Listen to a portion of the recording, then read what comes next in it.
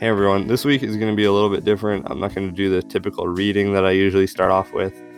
I just wanted to let you know about somewhat of a little bit of ecology and existentialism that's happening in my own life. Literally, my care for the environment and ecology has brought upon a little bit of an existential crisis or clashing, I guess. And to fill you in a little bit, I work at a tree nursery to support my attempt at photography and moving it more towards environmental or conservation causes. To be fair, it's a consistent job and I get paid regularly, and I play a role in sending out millions of trees to be planted. But the work that most people don't see is quite mundane and repetitive. Some might say mindless, which is why I listen to podcasts to continue learning. And even when I might be inserting bundles of seedlings into boxes for hours on end, I'm still filling my mind with a little bit of knowledge and something new. I like to think of myself as a professional podcast listener because it's what I probably spend most of my day doing, other than doing the passive tasks at work. And so I'm spending at least good 8 hours straight of listening to audio, and with that, I'm constantly trying to curate what I'm listening to. And partially as research for this show and out of personal interest, I've been listening to more environmental shows than usual. At first, I was really enjoying them because they kept me up to date with current environmental issues and professionals who were on the ground working towards preventing the ominous topic of climate change. And they give me good insight, and they sort of provided where I might want to be or what I might want to do in the future or what sort of causes I want to work with. And for some context, I usually intermix the podcast topics in the queue by going, just an example, something theology based, comedy, philosophy, storytelling, and then environment. And just so I don't get tired of the same topic or theme over and over again. However, environment podcasts slowly became more and more frequent, and they actually had a significant effect on my mental state. So by the time you hear this, you'll probably be aware of the report about the impact of the 1.5 degrees Celsius.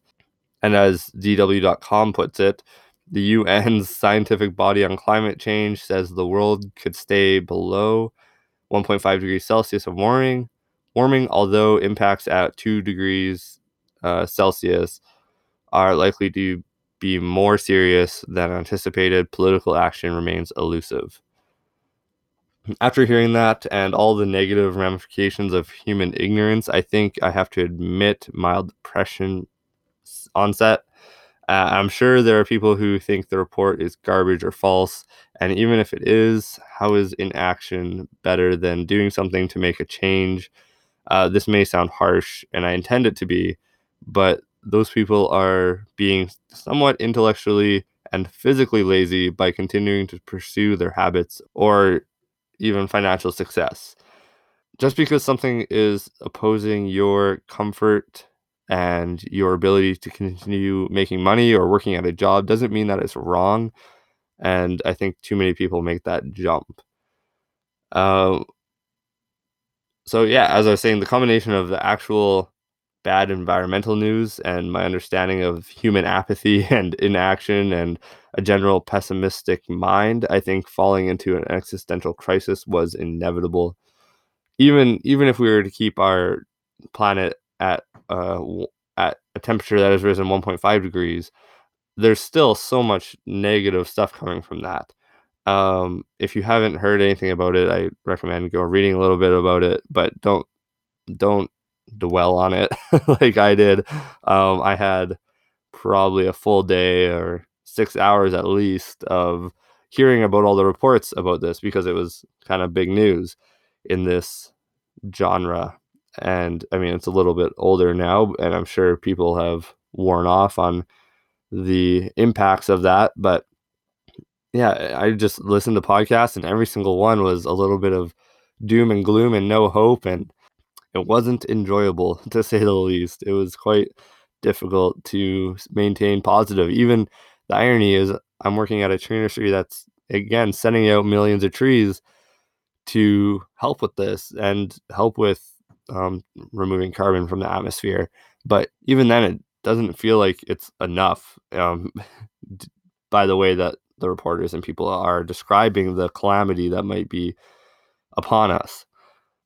Anyways, with all that said, I've been thinking a lot about my future and what that will entail, and currently I don't have a lot planned in my life, which is something that I'm really not used to because I'm always trying to have a 5-year plan, a 10-year plan, a 1-year plan, just trying to always have something on the agenda to be working towards. And this is, I think, the only time in my life where I don't have that necessarily. I don't have that specifically written down. And there's so many, it almost feels like option overload because there's so many things that I know I can do. I know I can achieve and succeed at them. But figuring out what exactly that is a whole another question. And it's led me to feeling quite nihilistic on like what is the point of it all with after hearing all this bad news anyways. And on a side note, I think the reality is that I have come to the end of previous 5-year plans, and so yeah, just reestablishing one is probably a good step.